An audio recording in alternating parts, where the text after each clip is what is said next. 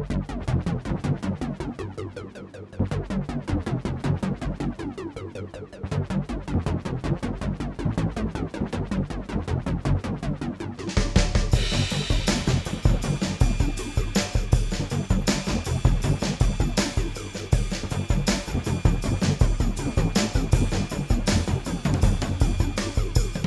to the Five Phenomenon Podcast. I am your host, Shane Hayes, and coming up on today's episode, part 2 of our interview with Tim Lucas, film historian and film critic. I was joined with guest co-host Ted Haycraft again for this episode. But first off, hope you guys are doing well.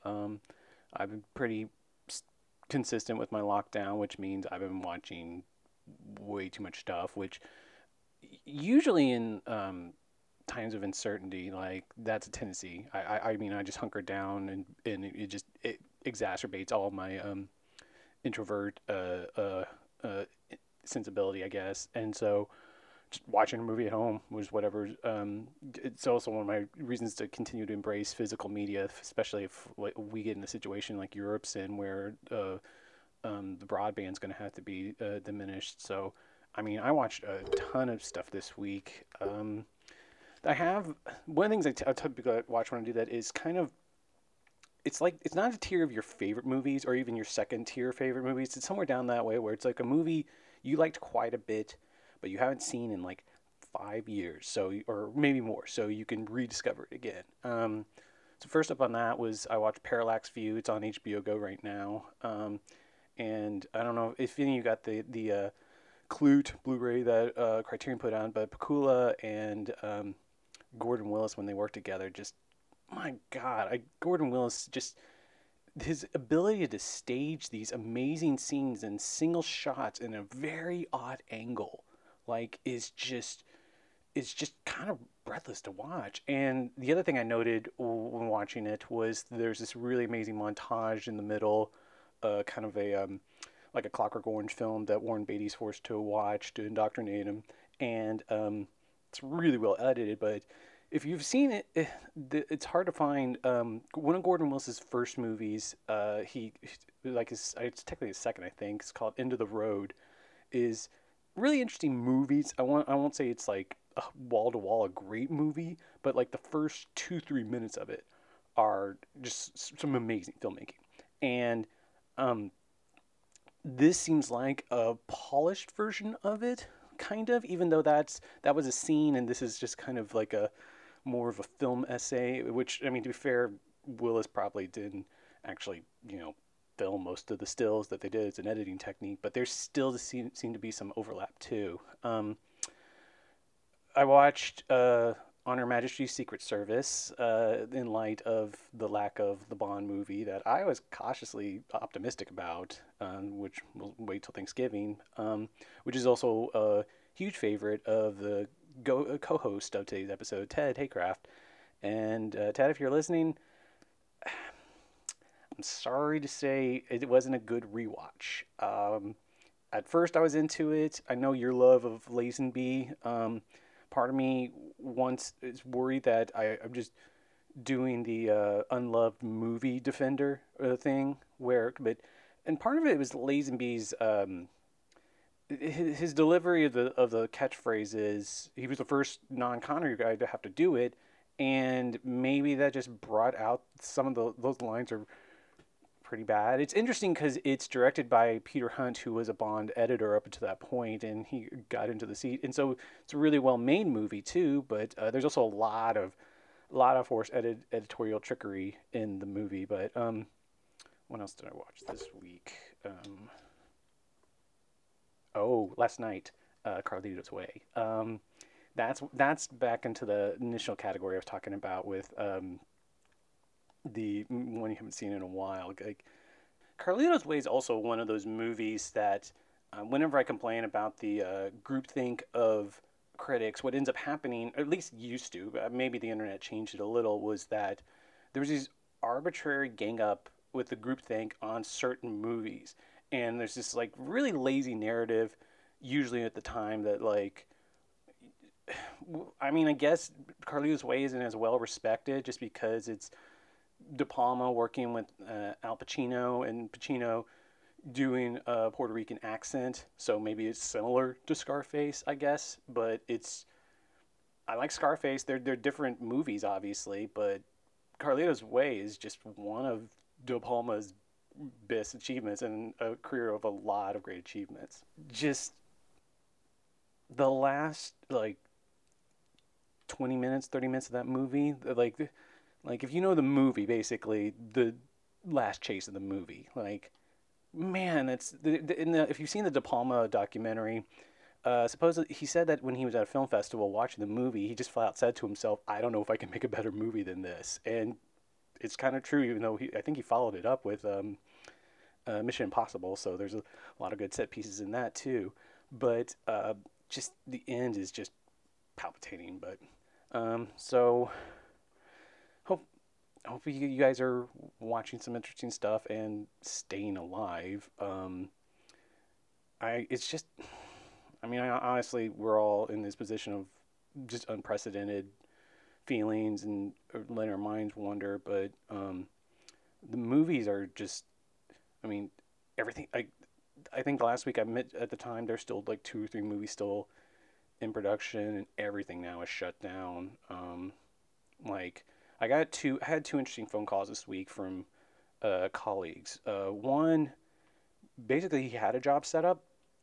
He was working on a documentary, and it's pushed because they can't film people in person for a while. So I mean, maybe. And then the second person I talked to is the more hopeful spot of literally she was working on a movie that finished right under the line. It just just finished its shoot. It wasn't like Paul Schrader's movie had to stop 5 days of shoot, and he had this crazy message to his producers. But after it, but so my friend's movie finished shooting, and they're doing remote editing. But the movie's also going to have some kind of intense VFX on it, and no idea how that's going to happen. You got to imagine that could be done work from home, but maybe not. I mean, but you got to imagine also that budgets are going to have to expand some way to like accommodate this, and that doesn't make working in the film industry all that desirable right now, I guess. Like I saw Ted Sarandos say something that I think it was Ted Sarandos was talking about Netflix's output and how it's not going to affect anything now, but all these things that should be shooting now are, it's going to be what stuff that's going to come out at the end of the year. It's not going to be there for. And I mean, I know the priority obviously is, the health versus the economic thing. That's been something I've been weighing against. Where like, is the damage of the virus going to be more economic, or is it health, or is it a thing where obviously we just need to hunker down, get the hospitals in good shape right now, and then worry about the economy? But I mean, or can we walk and chew gum at the same time? But as for just future work, I don't know what's going on. So, well, anyway, that's enough with me. On to part 2 of our interview with Tim Lucas.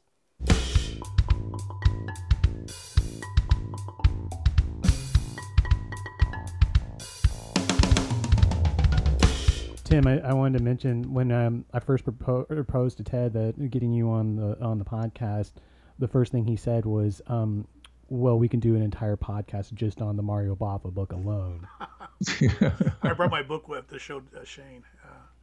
Got it out of the box. I should be ashamed. I never sent my postcard in. The postcard's still in the box. Oh, well. So, I guess it's never too late.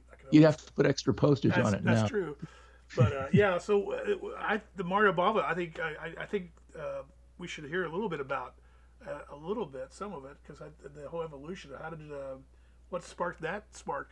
I remember just thinking at the time. I think when I discovered you, you became instantly one of my favorite writers on film. So I don't think I had no clue on Bava, maybe other than maybe a couple of titles like that guy or that movie or something. And then so I just blindly sent the money in when you first solicited for the book, just thinking I just want to read. I just want to see what Tim has to say about this guy, but not knowing anything about him. And and all of a sudden I find out Martin Scorsese's a fan of him, and then of course this book. I don't know if there's a bigger book, more lavish and more whatever. It does seem to have initiated this trend of huge books. I mean, since the Bava book came out, there's been Stephen Thrower's Nightmare USA. Oh yeah, the Fab Press Now stuff. Yeah. there's a huge book coming out now on Andy Milligan by from Fab Press, working in tandem with Nicholas Winding Refn. It's Jimmy McDonough. It's his new edition of his book on Andy Milligan, and I've heard that it's £15. Well, I tell you what, Tim, it was your articles on Andy that, I mean, I'm thinking, I don't know if I really want to sit down and watch the films, but I love you writing about them. Does that make sense? Well, yeah. The funny thing is that I had a funny feeling about Andy Milligan, and there were various directors that I wanted to sort of commit myself to see what they were trying to say. And I remember I did an article on Ed Wood so that I could force myself to sort of go through all of his work and write about it. And it was my least favorite self-imposed assignment of anything I did for the magazine. I really didn't get a good feeling about the work in the end. I mean, it's competent in places, it's very personal in places, but it didn't speak to me in any interesting way. But when I sat down with Milligan, his work has like no directorial style, really.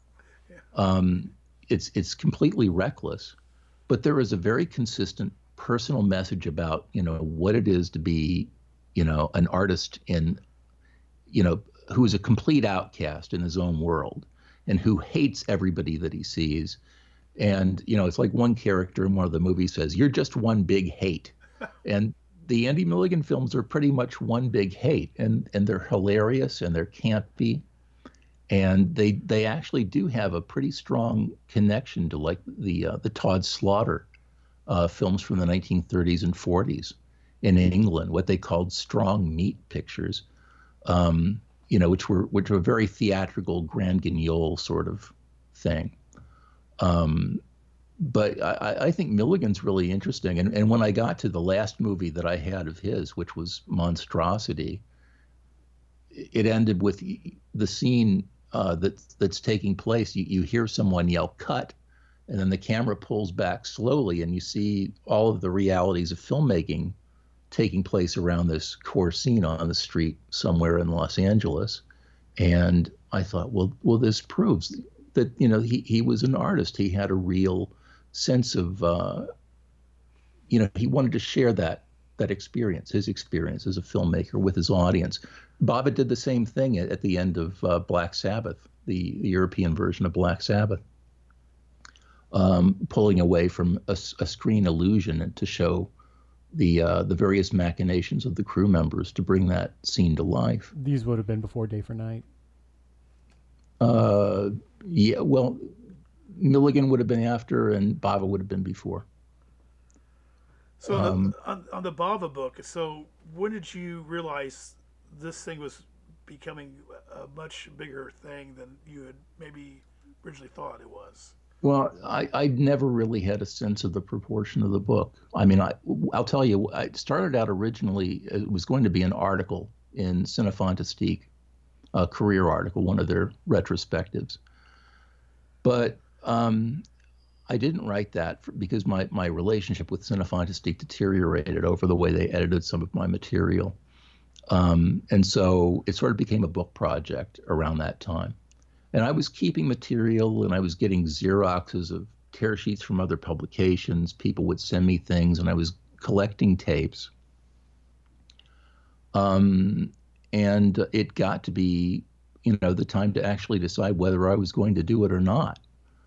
Because there were times after that when I thought, well, maybe I won't write the book. Maybe I will write the book.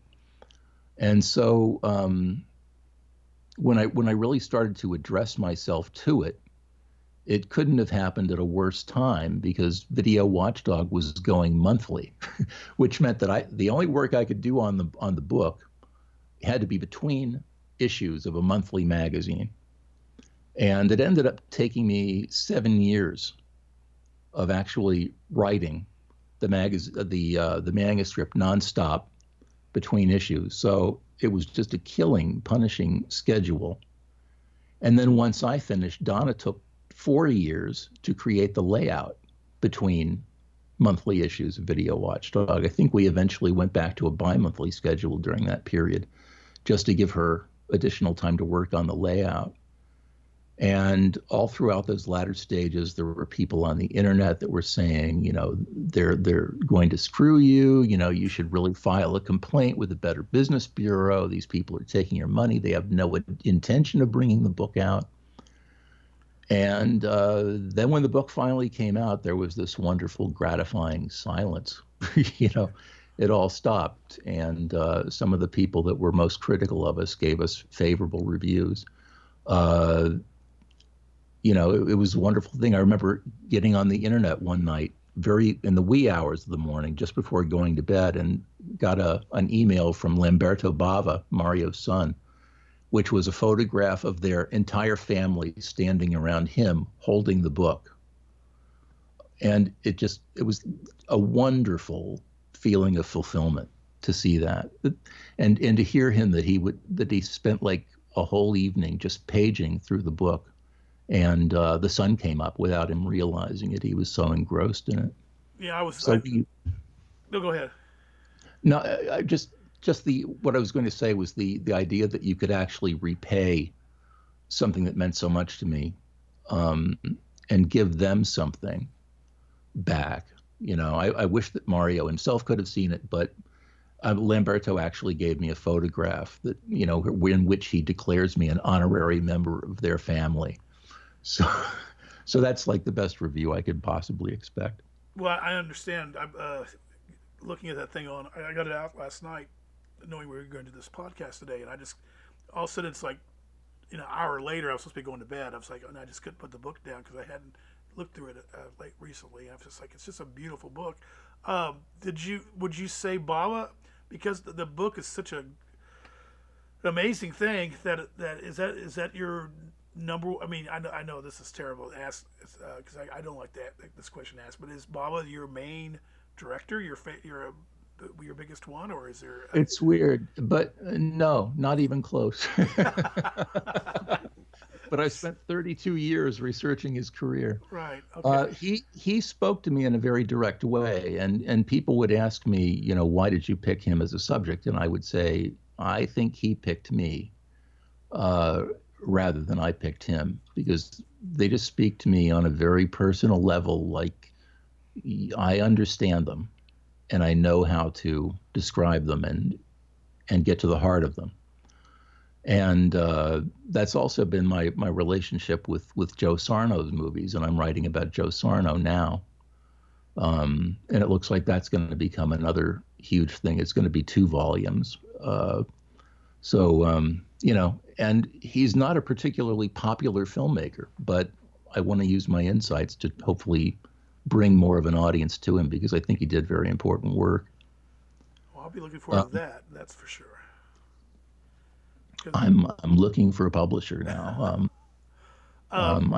Chris, I guess one of your favorites, I think we've talked about this, what I think it is, because it's Leone.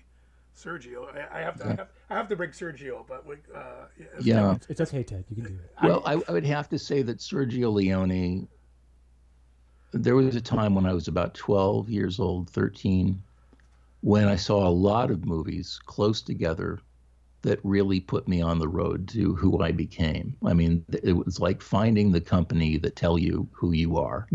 We are your tribe, and especially when I went to see Once Upon a Time in the West. I mean, I didn't go to see Once Upon a Time in the West. I went to see the co-feature, which was an Elvis Presley Western called Charo. But they got the showing times mixed up. And so I had to sit through Once Upon a Time in the West to get to the Elvis movie. And I felt, I've said that I felt raped seeing the Leone film for the first time, because I just felt like this movie pushed me back in my chair and ripped my shirt open and had its way with me. Because I was never so engrossed or so traumatized and so completely swept away by a movie. And looking back, I think a lot of that had to do with its silences and its use of sound effects and the just the operatic quality of it. But anyway, when the movie ended, I actually thought about sitting there and seeing the Elvis movie, and I ended up getting up, putting my jacket on, and to this day, I've never seen Charo. And not only that, but I sort of made a pact with myself. I knew that Leone had made other movies. I knew that he made the Clint Eastwood Westerns. Had you seen them? No. And I didn't see them deliberately for another 10 years. Wow. I told myself I was just going to look at that movie whenever I could see it again for 10 years.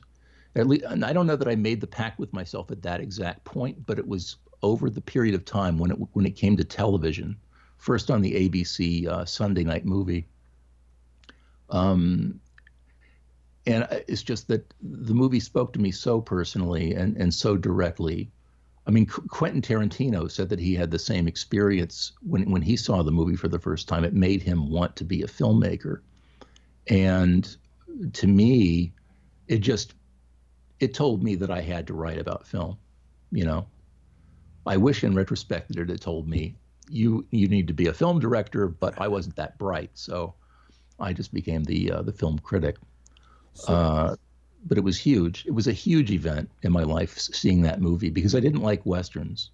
And so that's why you didn't see the Eastwoods. You avoid. Yeah, I put those off, you know. And when I finally got around to them, you know, I've done the audio commentaries. Oh, yeah. I've listened to them. But, you know, and they're all wonderful in their own way, but they are not equal.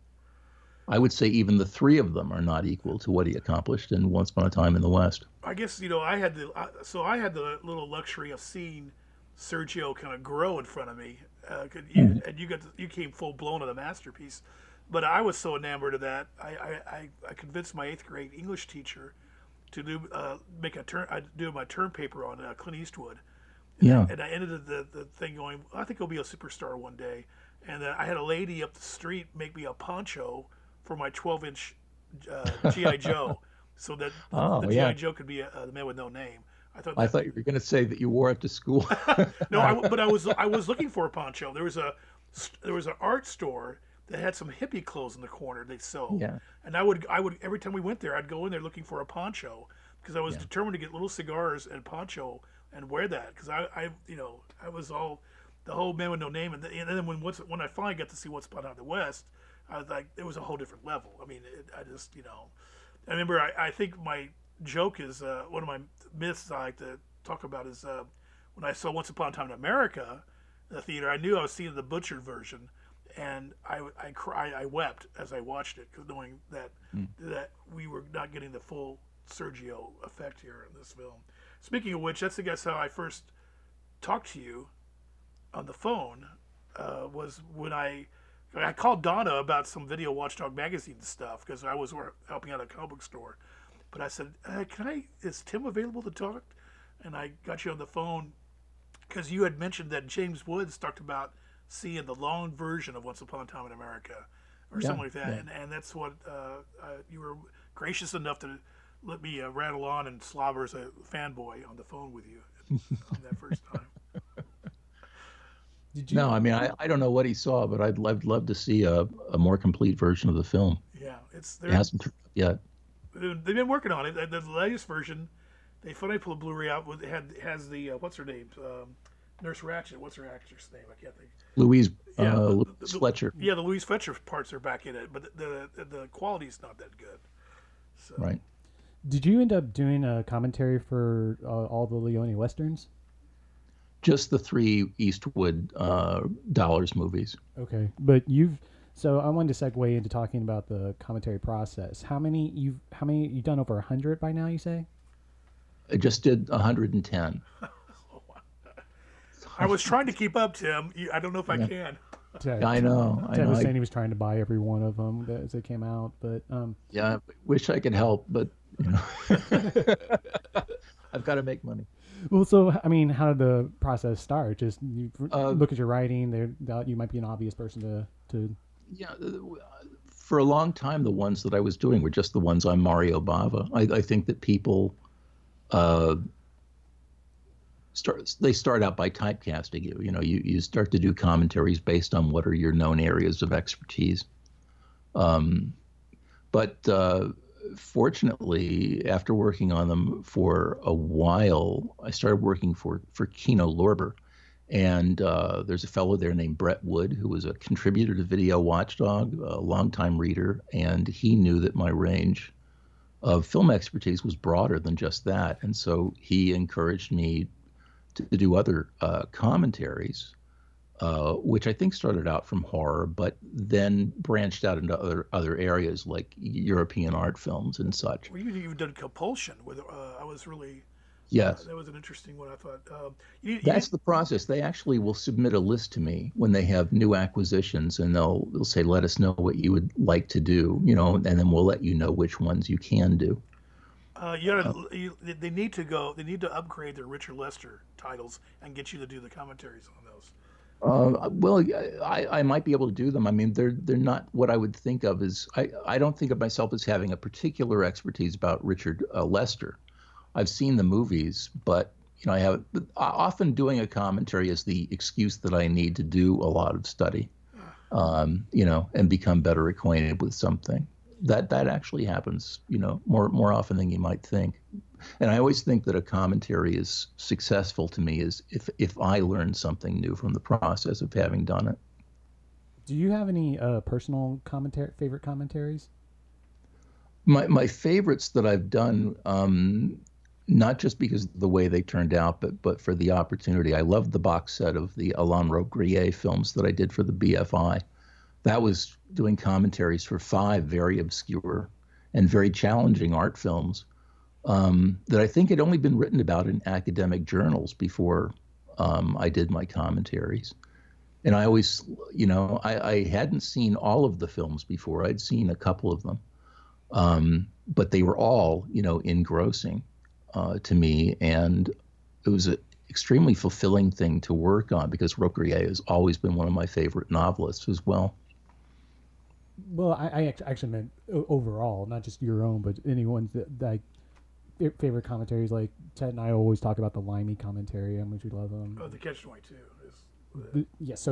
Soderbergh's good commentaries. Actually, other people's commentaries. I mean, actually, that would have been my first go-to choice, the Catch-22 commentary by Mike Nichols and Steven Soderbergh. I thought that was superb.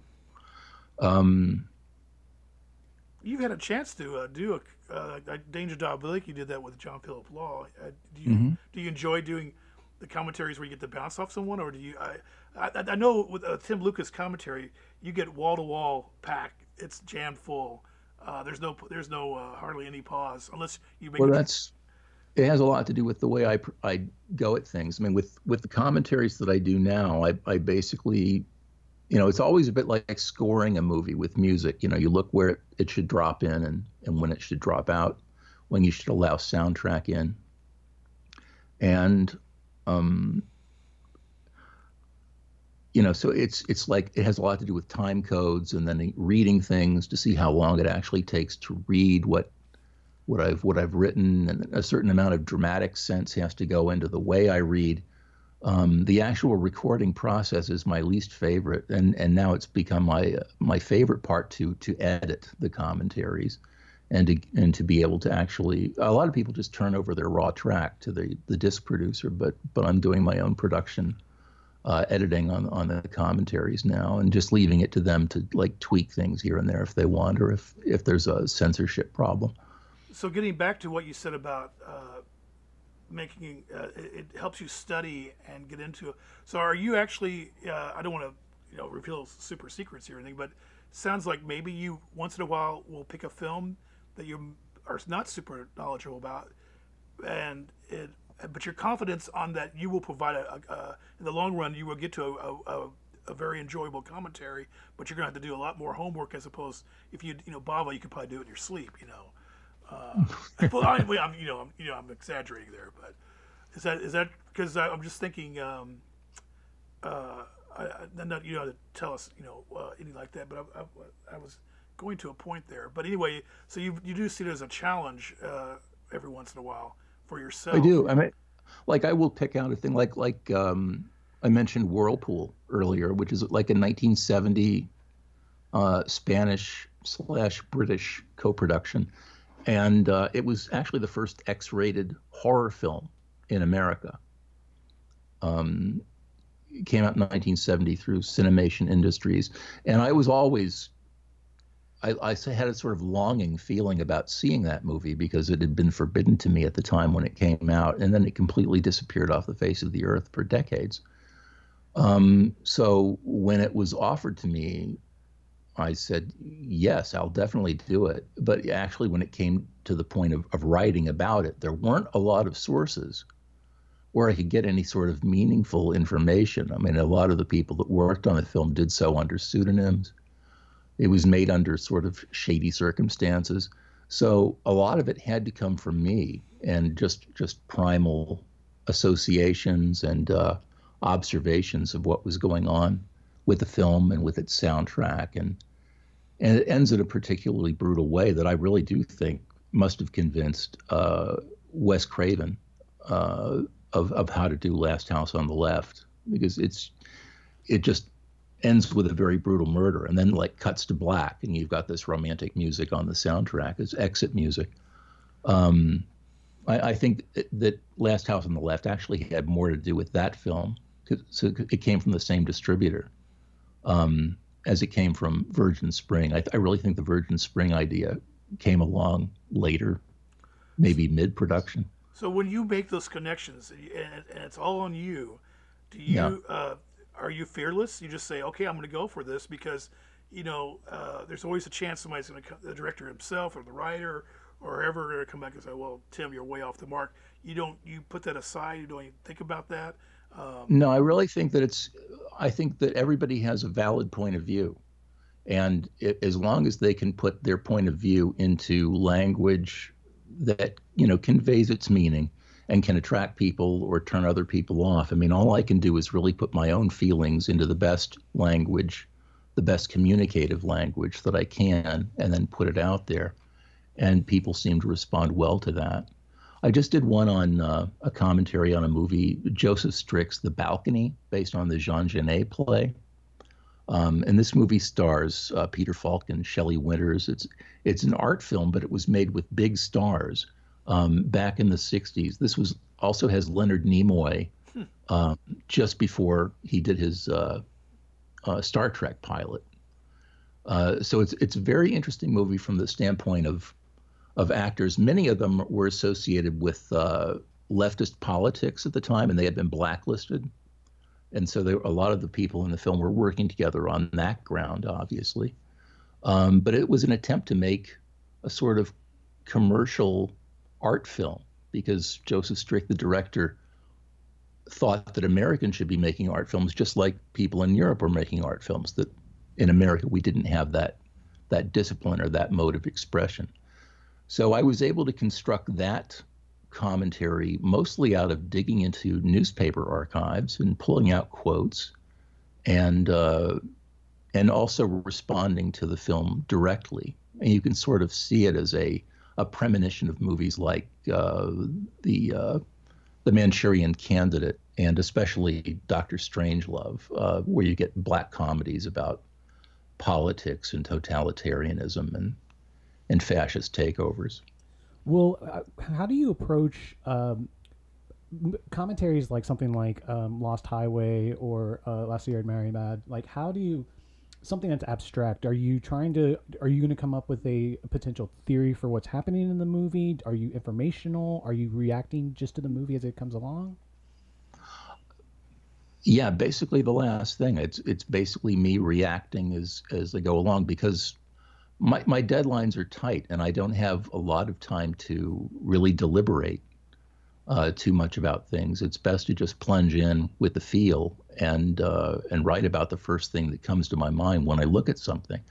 As the script comes along, I may move things around for greater convenience, or it may become more important to say something different up front, for example. But yeah, so there's really like no one formula to go in, but a lot of it is just very instinctive, I have to say, and going with what I feel needs to be talked about during an individual scene. I started working on one a couple of days ago, and I've looked at the movie now a couple of times, and I've done some reading about it. And today I spent most of the day just cataloging the different song cues or music cues in the film and about where music is used. So I think music is going to become an important dimension of the commentary.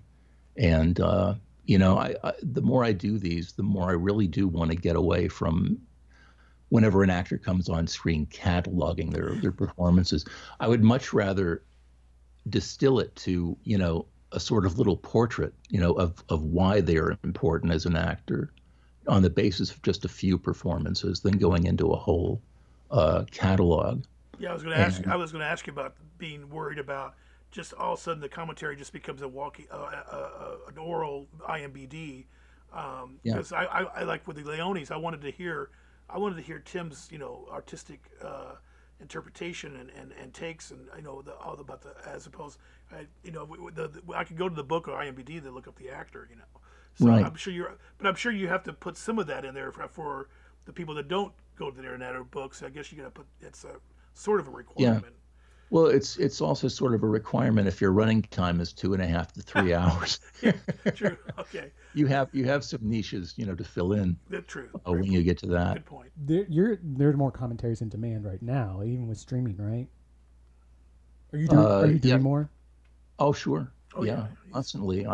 I've got beyond the one that I'm doing now. I have like another 8 booked. So, and more will probably come after that. I hope they continue to come in. So like I say, they give me a list and I pick titles off the list, and then they sort of pick the ones that they want me to do from those that I've picked, while assigning others to other people, because they may have, other strengths in that area. I worried because I found that I've been listening to a lot less commentaries lately, just because of I remember when Filmstruck came out, that was a reason I wasn't too big into it, and streamings don't seem to be offering it, but you have these movies being released with better transfers, and this gives you an opportunity to talk about different movies that way. So it's nice that at least one good thing is still thriving in the age of the streamers. Oh yeah.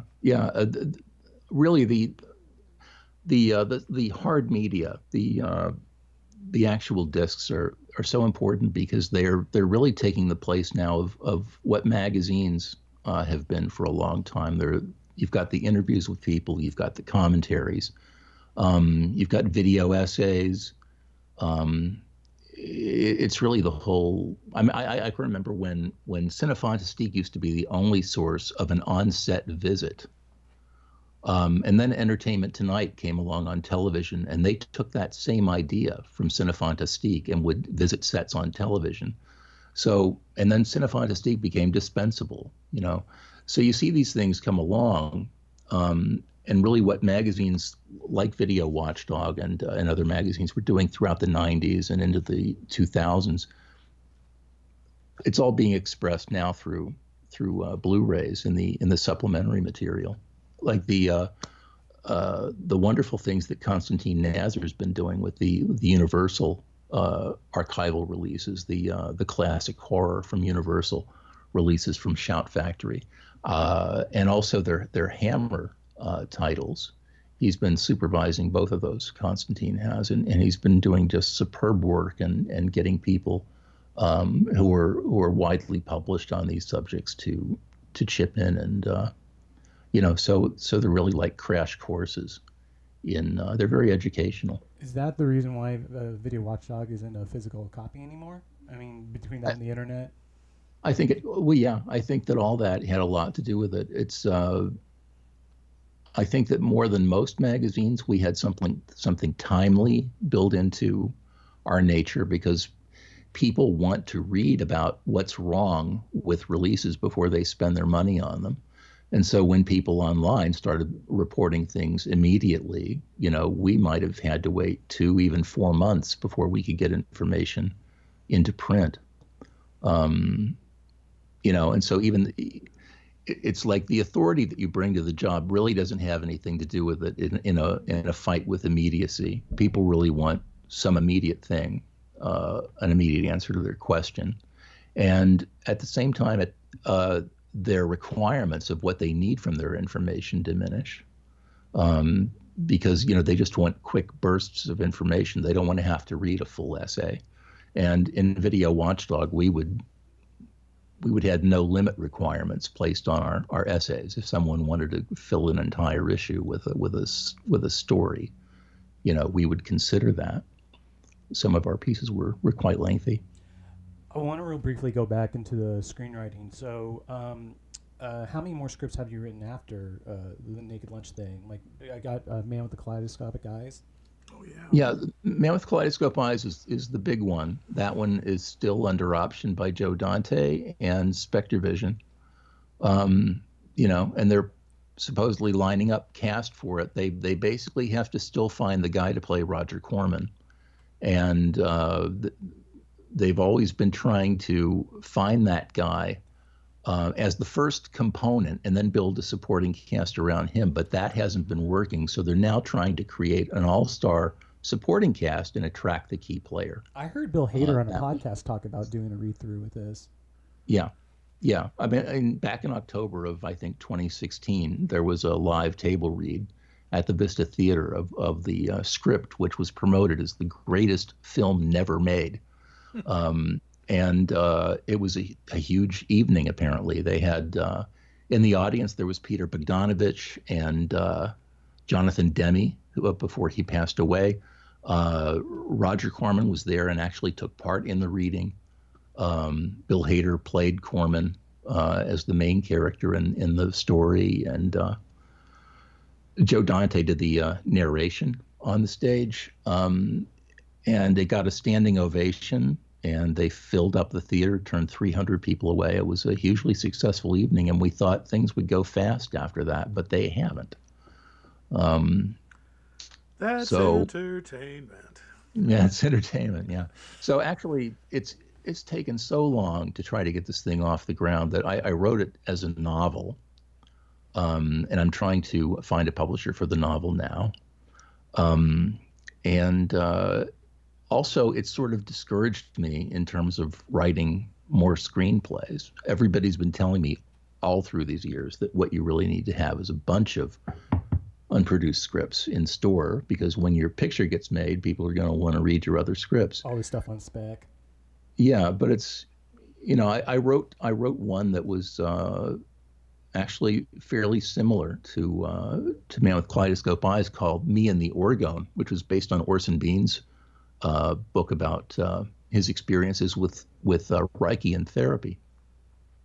And I read this when I was a teenager, and then after I finished the Baba book, I read it again, and I realized, that it really could be told as a romantic comedy.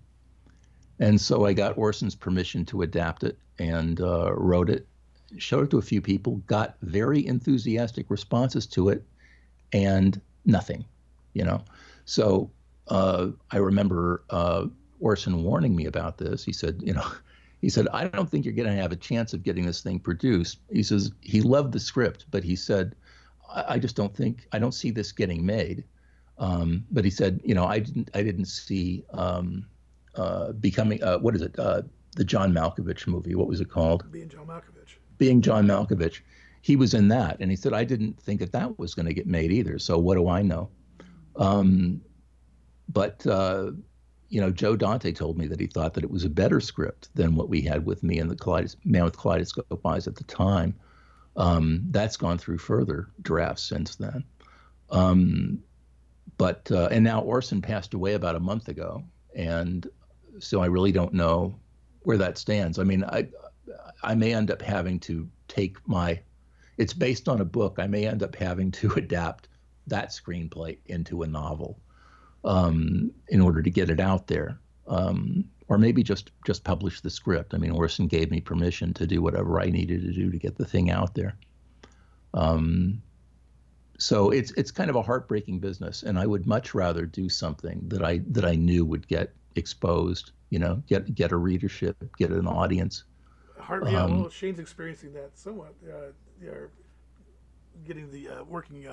As a film editor here, he's always going from one job to another. Yeah. You know how it goes, don't you? Yeah. Yeah, and also I find from what know of people's lives when they're like working in this business all the time, trying to get new work, it's, Orson Welles said it's no way to live. And, he said that toward the end of his life. And I'm closer to the end of my life now than I am to the beginning. And so it's really not a lifestyle that attracts me anymore. I'm happy. I'm perfectly happy living the way I am. I think we should probably start to wind down, but I wanted to ask lastly about the New Beverly blog. I love the stuff you guys are writing on the New Beverly blog. Oh, well, I mean, I love working for them. They're very prompt with their payment, and they always want me to come to them with ideas. But I do love what they're doing, and I love writing for them. I'm just astounded by Quentin's writings. I start laughing out loud because I love the way he'll just go off on tangents. It's on one subject, but then all of a sudden he'll single on Charles Bronson, and also he's over here, and then he'll bring it back. But it's just so wonderful. Everybody has their own style. And, yeah, I love his enthusiasm. I know he got really fired up about Ralph Meeker for a while, and so I've been paying special attention to Ralph Meeker when he pops up in things. Yeah, apparently Leo DiCaprio was entranced by Ralph Meeker too. You came back, who's this Ralph Meeker? And Quentin was more than happy to go on about him.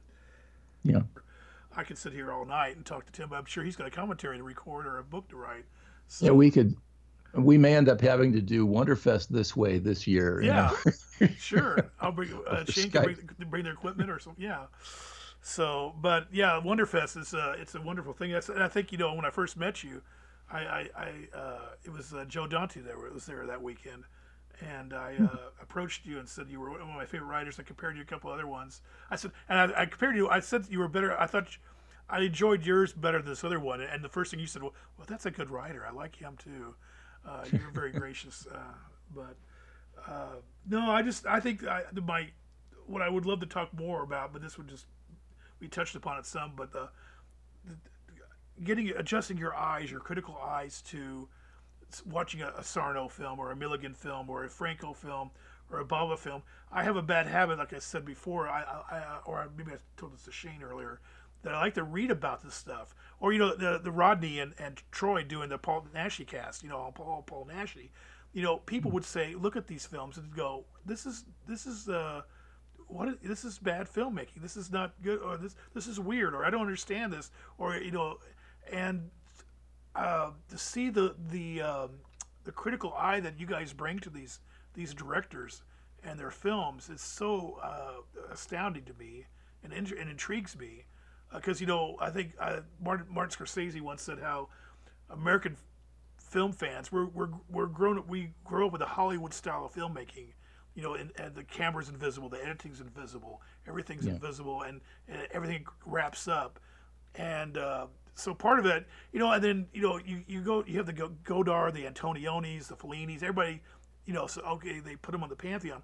But what about these guys, the Sarno and the Milligans and the Bavas? And why aren't they known more, or are they supposed to stay in their corner? Or, that's what I think is just intriguing about what you see and how you approach these things, and how they speak to you at some point. Well, really, the thing that got me into Mario Bava in the first place is because I knew from the little bit that I'd seen of his films that they all struck me as being extremely well made. But then I would read reviews in Leonard Maltin's movies on TV Book, and they would always be bombs, So what do you think that? Why that disconnect there? No, I think it was just an automatic bias against a certain kind of film. If it didn't have stars, they would see that as like a mark against it. If it was dubbed, certainly that would be a mark against it. But, especially with if you look at the more I look at Jean-Luc Godard's films, the more I can see his influence on Franco.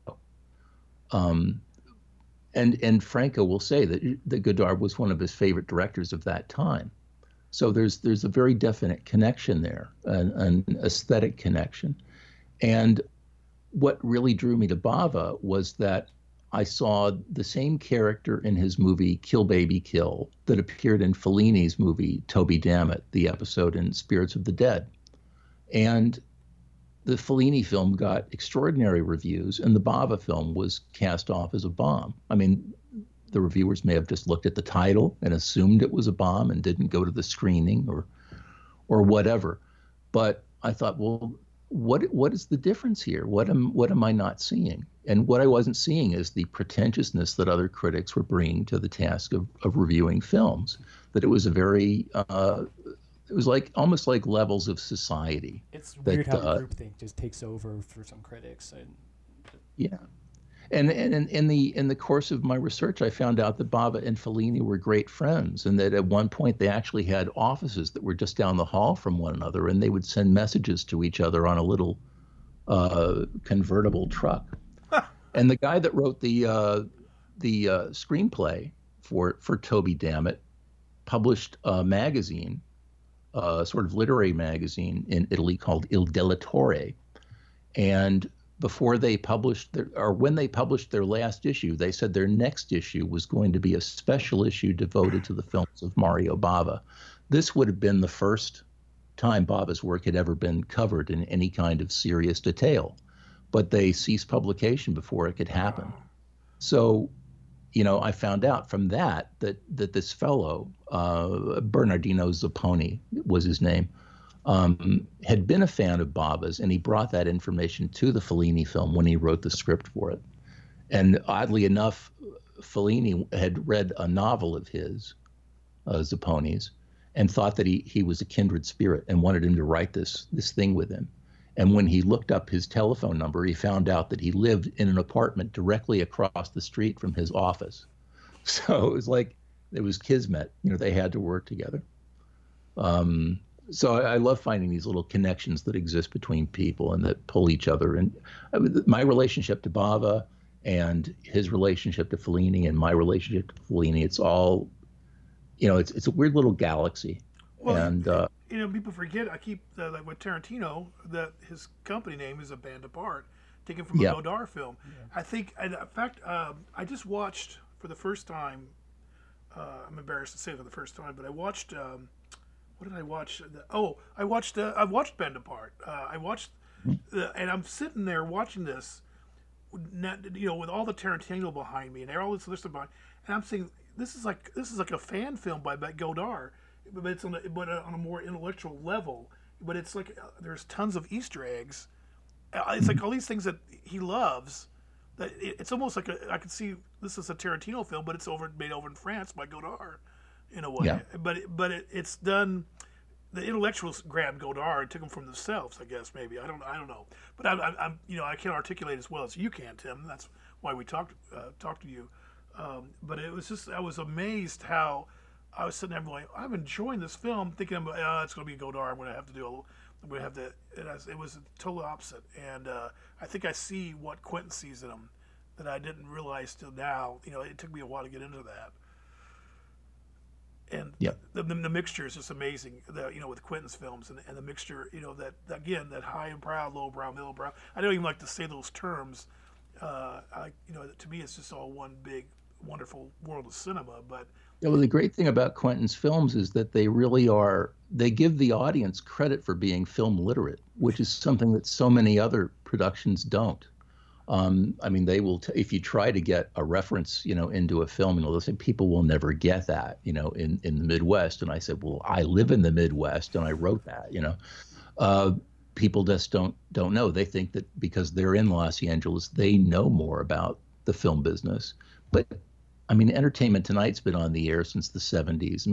People are immersed in the film business and in film literacy if they follow any kind of broadcast movies, streaming movies. People know a lot more than they're giving credit for, and he puts it all into the movies. So, like in doing, it's like Inglourious Bastards, for example. It's a war picture, but he samples music from spaghetti westerns and from a Pontecorvo movie and Cat People. The Cat People. And it's all there to sort of be sorted out and appreciated. And the more that you recognize and appreciate, the better you like those movies. Unless you're one of those people who thinks, oh, he's stealing all this, because they recognized it. They think he's stealing all this. No, he's making use of it, which is just what Franco did with Godard. Well, yeah, and I love the book and the Christopher Frayling's Sergio Leone's biography. He says Sergio was at a festival and he sees Bud Bedecker, and he's running after Bud. He goes, Bud, I love you. I stole everything from you. And sure enough, when I started watching the Bedecker films, I'm like, oh my gosh, I see where Sergio's getting this stuff. But then Sergio took it to a whole different stratosphere. Yeah, it's like when Fellini and Ken Russell met. They said, oh, the British Fellini, the Italian Ken Russell, and embraced. I love those stories. When I got to meet John Borman one time, and I remember when I was watching Point Blank, and the footsteps going, the footsteps that Lee Marvin's walking in the air. The LAX thing. Yeah, and I remember seeing that. I'm like, wait a minute. That's kind of like the phone ringing in Once Upon a Time in America. And sure enough, when I talked to John, he says, yeah, I was talking to Sergio. And Sergio goes, yeah, I stole that from you, John. So I was like, oh my gosh, I was actually able to pick something like that and figure it out. So I did want to ask you about the Nick Cave inspired novella you mentioned. Oh yeah. Well, that's an interesting story because it's ongoing, and it's something that's just outgrown its original conception.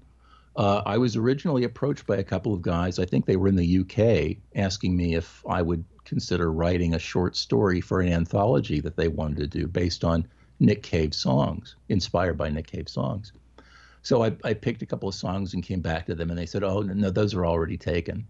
And anything I came up with, that's already been taken.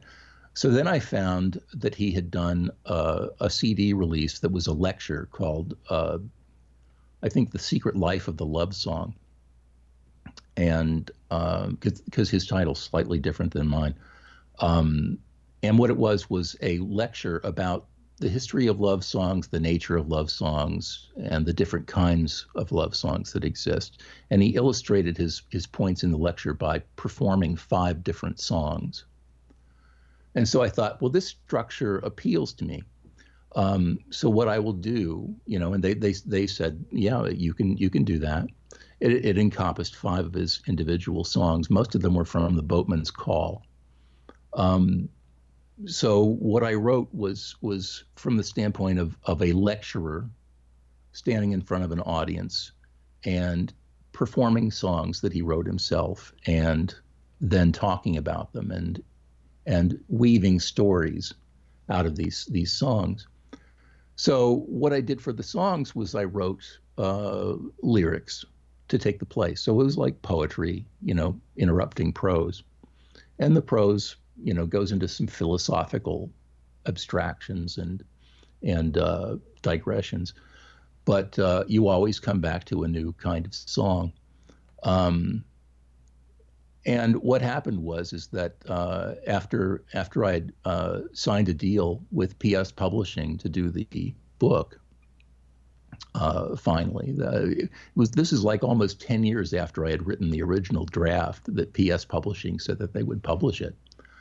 A friend of mine from Facebook, her name is Dorothy Moskowitz-Filarski. She had formerly been the lead vocalist in a 1960s group called the United States of America. They recorded for Columbia one of my favorite psychedelia albums. It was like an early electronica psychedelia album. And they only made 1 record, but it's enough. I mean, it's just a classic. And she's one of my favorite vocalists of all time. And we became friends on Facebook. And I don't remember exactly how she came to read the manuscript. I think she just asked. She was curious about my creative writing. And she said, these songs, do you have music that exists for these? And I said, no, I have a rough idea of how they would go, but, not really. There's no recordings or anything. And she said, well, would you be interested in letting me try my hand at writing music for them? And so we began to collaborate. and she would help me to fine tune the lyrics to make them easier to sing. And so she had definitely a great role to play in fine tuning my lyrics and bringing music to them. And so we've been swapping things back and forth through email recordings that she does at home. She's got a microphone like I do, and sometimes I would just like give her a vocal impression of how I imagined the thing sounding. And then she would send me back some beautifully fully formed thing. And so she's been doing her recordings in GarageBand. And she befriended another Facebook friend of mine, the guitarist Gary Lucas from Captain Beefheart's Magic Band and Gods and Monsters. And he played with Jeff Buckley on the Grace album. And he said, would you like some guitar? And we said, yes, absolutely. And so Gary added guitar to a couple of the tracks. Somebody's going to have to come up and go, you need some cowbell. You need some cowbell. So anyway, there's 5 songs in all. So it'll be something like a soundtrack EP. And we've also got Mike Fornatale, who's been a vocalist and guitarist with reformed versions of The Left Bank and Moby Grape over the years. He is, I think, a Boston-based musician. So he actually worked with me. He's one of these all-man band musicians. He can actually take a vocal from me and build up an entire band behind it. So on one of the tracks, I'm using a pseudonym on the track, but I do sing one of the tracks. I'm not much of a vocalist, but on this one, I don't need to be. You had trouble putting your name on it? Yeah, it didn't seem quite right. I write too many things anyway. I should use a pseudonym now and then. But yeah, that's actually in the form of a like a sort of 1940s crooner song. Okay. And then there's another one that's like very psychedelic, and then there's one that's very brooding, like a ballad, and then there's also one that's very soaring and romantic, and I think commercial. If somebody like Adele were to perform this song, I think it could be a huge hit. So in fact, when Dorothy put the music to that one, it's called Trust in Love. And when I heard what she did with it, I thought, we need to do something to make this weirder, don't we? And she said, well, we can talk about that at some point, but you'd be surprised, the power that this has just on its own. And I think she's right. Just a straightforward presentation, I think, is going to be the best note to end on with this book. So I still haven't talked yet to PS Publishing about what the final shape of this thing is going to be. I would really like to be able to include a CD, at least in the first certain number of books, maybe the first 100 or 200, and then have everybody else, get it from streaming, because we'll be able to stream these songs as well, and people seem to prefer to stream rather than buy. Of course, if you do put it out now, you're going to probably do a vinyl version, because that's the multicolored vinyl. Yeah, well, if somebody wants to undertake the cost of such a venture, I mean, just going into all this excess with record production and all this stuff has been taking me in new directions that, I really don't want to spend my life pursuing that. Somebody once told me very wisely, if you love music, don't make it a hobby. Just keep it as a hobby, because when it becomes business, it takes some of the joy out of it. I'm finding that for filmmaking in general. Like I'm trying to find a way of separating my day job and my hobby. Just because it's just the stress that comes around it when you're hustling for work. Just the work you take. You have to detach yourself after a certain point. Yeah, but there's nothing like finally hearing fully formed what you've been able to create this way. It's in a whole new venue for me. Is this your first musical venture? Yeah. I mean, I've done other things, but they've never come out. And it's amazing to me that the raw material attracted collaborators of this caliber, they're friends, but these are important musicians, and they're willing to participate. And so I'm just overjoyed at the authenticity that they're going to bring to the expression of this project. It's much more than it was on its own. Let's go way back. I have another question for you, Tim, because I don't think we talk about this much. Is you were right there, a pretty big comic book collector, reader, but you didn't stay with it. You kind of at some point, did you do the typical? I go to Mad, National Lampoon, Ramparts, or you just totally thought, nah, comic books are not for me anymore. Even though later you do the throat sprockets and stuff, but it was was that an art form that you didn't want to keep up with, or it just outgrew it, or it's just... I'll tell you, around the time when I sort of had to stop collecting comics because I left home and I basically had to leave my collection behind me, so I lost everything that I had by moving out. It happened to coincide at a time when Marvel, which was my favorite company, was going through some terrible changes. I remember that they were bringing in, they I think lost Jack Kirby, they'd lost Ditko. They had John Buscema, but suddenly there was Sal Buscema coming in and drawing like John. And the stories, Stan Lee was no longer working on the stories, and you get people like Roy Thomas and Jerry Conway. Jerry Conway. Yeah. And they had their good issues, but they also, went in some odd directions. And I remember, I was the most devout Spider-Man reader, and then issue 100 came along, and at the end of the story, he discovered that he had 8 legs, 8 arms. And I thought, okay, I can believe a man walking up the side of a building, but I can't buy this, and I just stopped buying Spider-Man for a while, and then happened to just come back to it before Gwen Stacy was killed, which was a huge traumatic thing. And the first time that I'd seen comic books really employed, to get at a reader's emotions on that level. So it was a time when they were taking some big chances, but it just wasn't the golden age of Marvel anymore. And I had never particularly liked DC, although I liked some of the quirky stuff that Ditko did when he went over there, like the Creeper and the Hawk and the Dove. And I loved the Thunder Agents from Charlton, and I loved Herbie, the Ogden Whitney book.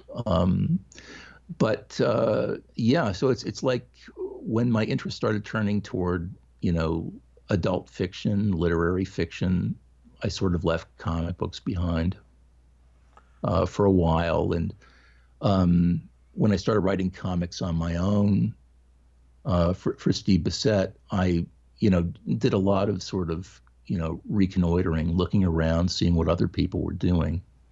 And Steve let me see some of Alan Moore's scripts so that I could just get the format, to write in. We laugh now when we think of all the people whose work he could have shown me as a format, Wow. Yeah. That's where I got the idea to turn in 32-page scripts and expect an artist to just swallow it, So there were things happening. I mean, you had left it. I mean, I understood. I see your perspective. Kirby had left, and Ditko was gone, and Stan eventually goes out to Hollywood. So but there was things happening in the Bronze Age and onward. But as an art form, where do you stand? And of course, we got this. Martin Scorsese saying that the comic book movies are not cinema. I mean, the 8-year-old Teddy Haycraft, his mind is blown to see these things come to life so vividly. But I was telling Shane and some of my friends how the last couple ones I've seen, I'm getting fatigued by it. The fatigue is kicking in a little bit. See, for me, I don't really get a kick out of seeing these like drawings become real, through CG. no matter how good they are, they'll never be Jack Kirby drawings. They'll never be Steve Ditko drawings. Good point. And in trying to become more three-dimensional, more real, they lose the personality of the art that drew me to the comics in the first place. And the comics are also, I mean, the movies are far more dense than the comics ever were. And what I especially resent is that all of the superheroes they groom become the pet dogs of S.H.I.E.L.D. So it's like, don't even think of, being independent of the government. The government has got your ass. And you are our pet. You are not a vigilante. You are not a free agent. And that was the whole joy of the comic book, for people to have another identity where they didn't have to answer to authority figures. So the movies, I'm disenchanted with the movies because, I remember liking the first couple of Sam Raimi Spider-Man films. But all of these later ones, there are several that I haven't even bothered to look at. I haven't seen Captain Marvel. I haven't seen the last two Avengers movies. They just don't attract me. No, Shane and I, we've had some interesting discussions with a professor from a campus. Oh, we've had so many, and he brought up the military-industrial complex thing. I had a guest on last episode who's Jacob Johnston, who turns out to be from Evansville, and he worked at Marvel, and he was telling me, we started talking about the scene in the first Raimi Spider-Man where you just have two masks talking to each other, and this is a thing that's for 2D. This is not something that's supposed to have motion behind it. And all of the heroes have to pose without their masks on because, the actors want their faces to be seen. They don't want to subsume themselves in character. I mean, they're not Lon Chaney. If Lon Chaney was still acting today, he would say, of course I want to subsume myself into character. I don't want you to know it's me. But now everybody has to have their movie star close-up. Yeah, they're paying the big bucks, and so they want the mask off. I just, it's amazing to see this stuff. But I've also, the part of me is that I always use this phrase with my friends, the tyranny of nostalgia. I keep on, the part of me, is like, I'm a 61-year-old man, and why do I want to see guys in pajamas beating each other up? But there's some of that, it's the artwork that's still on my shelf. I have 2-3 shelves full of Jack Kirby artwork, and I still go to it. I still look at it. So I'm just amazed by this guy. Or Steve Ditko, and a lot of it is just people punching each other out in different ways. I mean, it's very dynamic, but I mean, just graphically, it's so fulfilling. It's so pleasing to look at. Plus, the narrative's about people punching each other, and that this solves a problem somehow. It's just Yeah. This is a broader question, but this probably is a good last question to ask. It's a broad one though. What do you think this is the state of film criticism right now? Oh, yeah. Versus, publishing stuff online, people making stuff on YouTube. One of the constant themes of this show is that movies, I worry that they just don't mean as much to people anymore. They're not water cooler stuff. It's not. We can't go back to the 70s. So I would just wonder, what do you think that means for film criticism? I honestly don't know because people aren't really reading. They don't have the same relationship to criticism as readers that have always been around before, where you would sit in a chair and you would read something in depth. When people go to look up something on the internet, they might find an essay that they want to read. But I know from looking at my own blog page stats that people that stop to read something will glance over it. They won't take time to read every detail because the internet impels people to keep moving, move on. Find something more interesting if you can, before people will actually settle on something and spend time absorbing it. So I think there's a more superficial response, and that leads to people expressing themselves in bullets rather than in points that, are taken time to be, hence film Twitter. Carefully, meticulously structured and expressed, So I find that even from when my wife asks me to explain things like from news stories that I've picked up, I find that my own understanding of the stories is largely constructed from headlines and first lines of articles, and don't really, mesh together into real sense. I've got a sense of a sense, but I can't really discuss these things in close detail. Serious detail. And I think that may come through in a way that people are absorbing criticism now, that people are seeing, I don't know how many people really listen to audio commentaries, although they seem to be doing their part in keeping Blu-ray and DVD discs in print. I think that if it wasn't for the supplementary material on these discs, that they would be having a harder time competing with streaming outlets, because people are always about convenience, and these items also take room to store, especially for collectors who have been collecting them for decades. So streaming becomes more attractive just as a sense of this won't occupy any space. It's an attractive facet, but I don't know. Honestly, since I stopped publishing Video Watchdog, I haven't read a lot of film criticism. I get a couple of the major film magazines, but I really just glance through them. It's rare that I will actually read something from beginning to end. So I think the internet has sort of trained me to, have a certain disregard for that kind of information. What really interests me as a critic is what I'm doing myself, and what I'm learning myself. So it all has to do with a one-on-one relationship to me and the movie and the facts surrounding it. Well, I think that's a good place to stop. So, Tim Lucas, I wanted to thank you for being on the podcast. Sure. Thank you very much, Shane. Thanks, Tim. I'm sure we'll be talking soon. Ted, take care. Yeah, tell Donna I said hi, please. Great meeting you guys. Okay, thanks.